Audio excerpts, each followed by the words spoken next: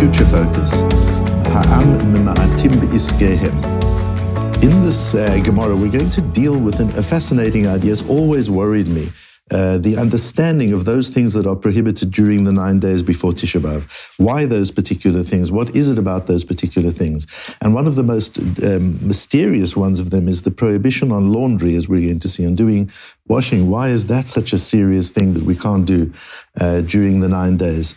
And in understanding them from our Gemara in Yevamot, believe it or not, as is in the case with the Matmonim generally, not only will we gain a new understanding and insight into a particular halakha, in this case, the laws of the 9 days, but at the same time, we gather an insight that impacts also the way we live our lives. Let's have a look firstly at the halakha. The Shulchan Aruch says in Hilchot Tisha B'Av, in Siman Taf Kuf Nun Aleph Sif Gimel, Shavua Shechal Bo Tisha B'Av, the week in which Tisha B'Av falls, and Ashkenazim hold this for the whole 9 days. Asurim lesaper lechabes, you can't have a haircut or do laundry. Afilu eino rotzeh lelovsho ata ela lahanicho la'achar Tisha B'Av. Even if your intention is not to use the laundry now, but to keep it until after Tisha B'Av, the act of laundering you can't do. You can't even launder. Afilu eino ela chaluk echad, and it gets quite serious because the Shulchan Aruch adds, even if you only have one shirt, you only have one garment, also, you still can't do the laundry of that garment. By the way, the laws today, with the way we do laundry and the way we work and live, in the poskim, there's a lot of discussion about how much of it applies today in exactly the same way as it applied then.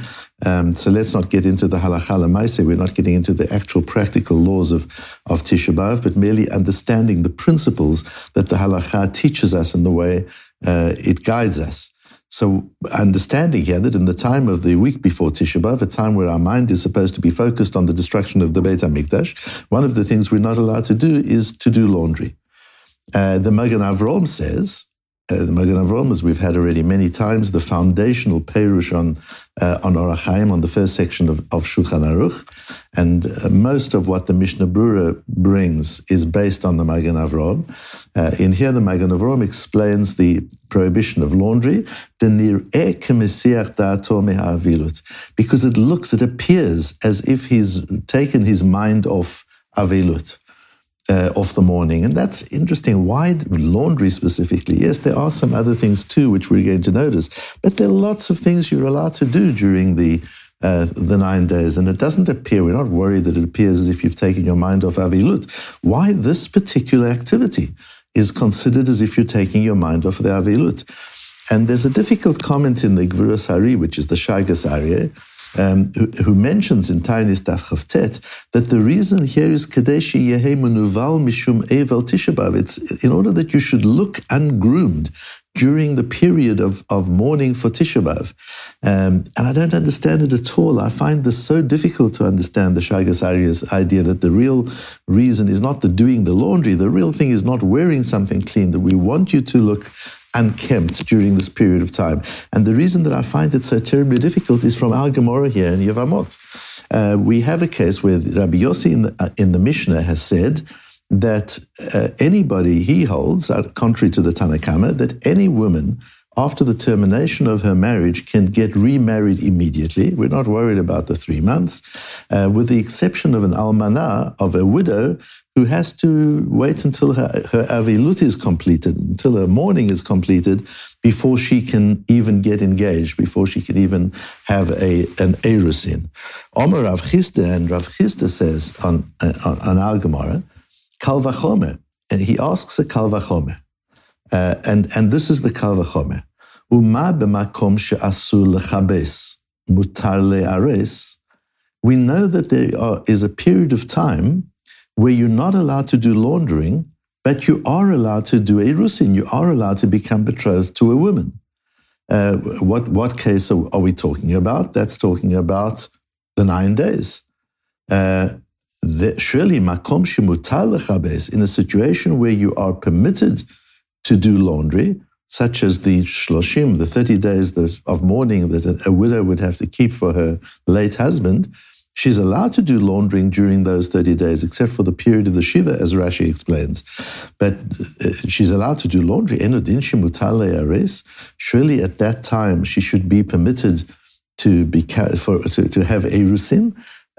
Unlike Rabbi Yossi, who says, no, she's got to wait until the end of her mourning. Asks Rav Chisda, why should she have to wait for the end of her mourning? If she's allowed to do laundry during that time, surely she's allowed to have an erusin. She's allowed to get betrothed. And the Kal Vachomer, what makes it so difficult for me is that according to the Shagas Aryeh, if the reason for laundry is about looking ungroomed, the reason for not having an erusin or an nisuyim, not getting married during that period, is about simcha, not having joy during a period of mourning. They're two completely different ideas, two completely different concepts. How could Rav Chisda possibly ask a Kal Vachomer from the case of laundry onto the case of becoming betrothed, of becoming engaged? It just doesn't make sense at all.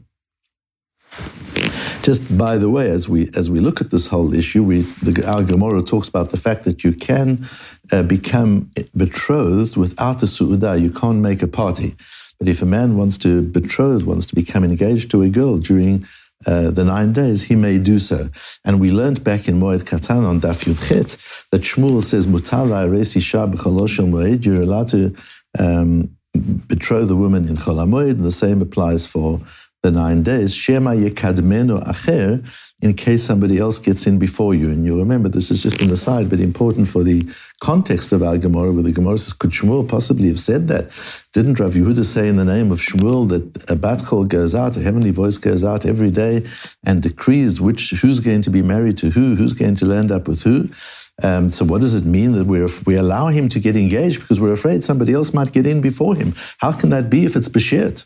And the Gemara says, it's possible through the power of prayer to overcome the mazel.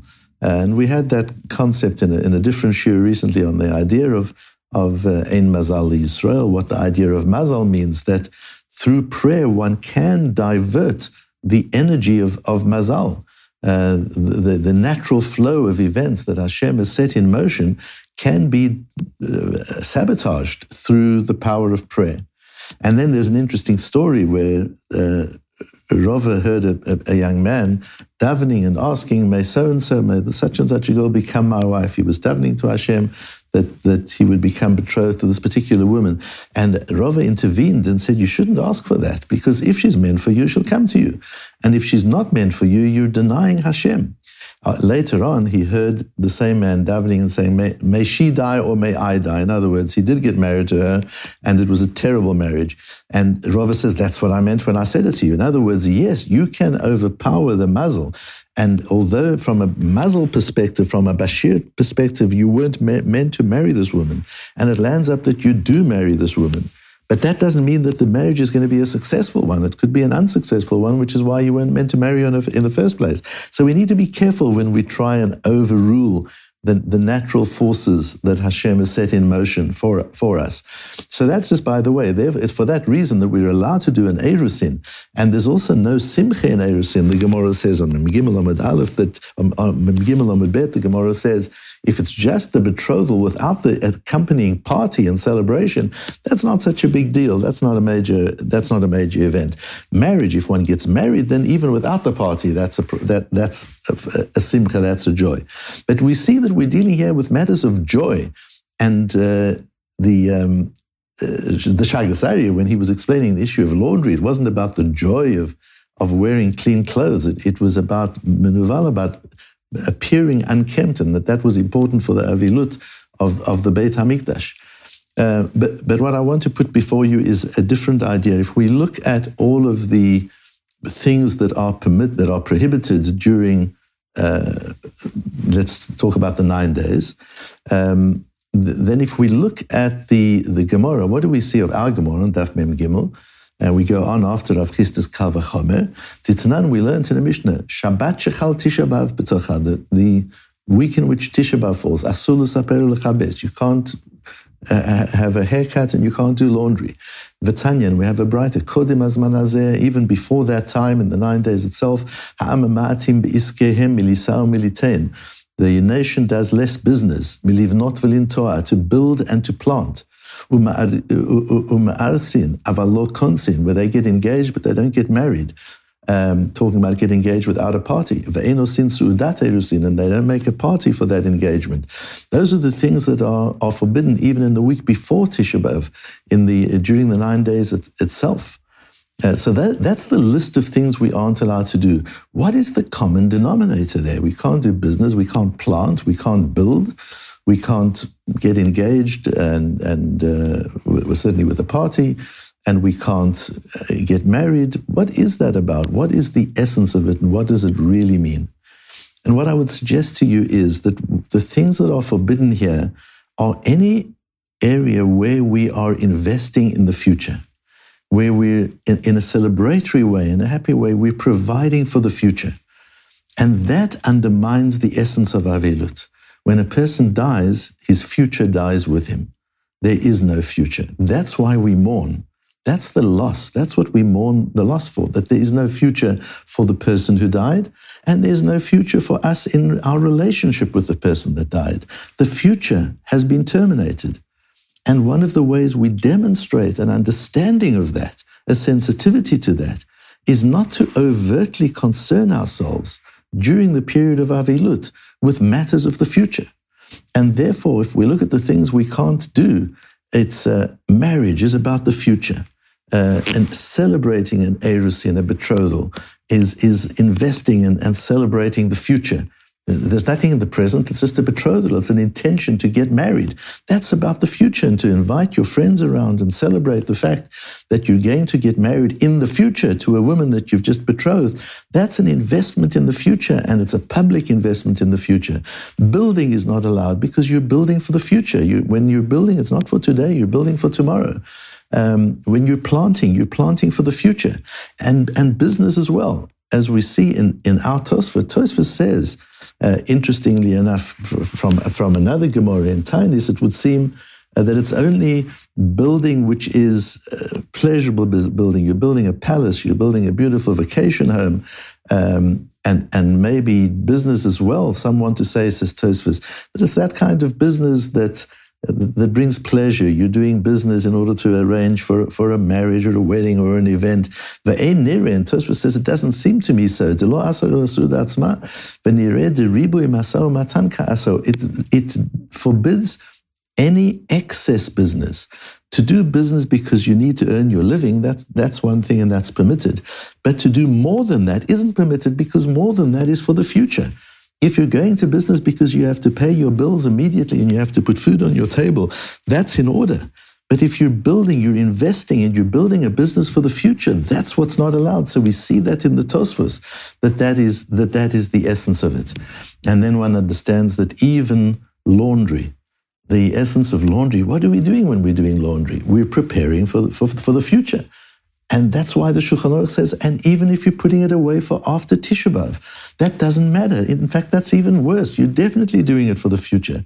When you're doing your laundry, you're investing effort and time in something which is not, you can't use. It's wet at the moment. You can't use it for now. So why are you doing it? So that I'll have clean clothes tomorrow, or I'll have clean clothes later today, or I'll have clean clothes next week. It's all an investment in the future. And it's the investment in the future which Chazal wants us not to do during the period of time of the Avilut. And it seems to be that that's implied in the Ritvo and Tainis Daf Chavav, where the Ritvo also says the main thing is with Chol HaMoed is not about wearing the clothes. Even preparing the clothes, cleaning the clothes in order to lay them out is also not permitted. And that would seem to be in accordance with our approach.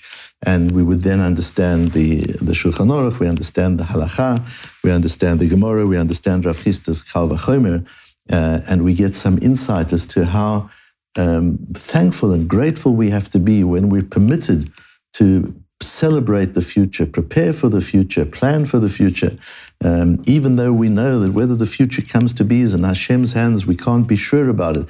But still, the idea of having a future focus, optimism, and being visionary is a uniquely human capacity. No other organism can do that in the way that we can do that. And that's something for which we always have to be grateful, and which we do, in fact, have to to celebrate.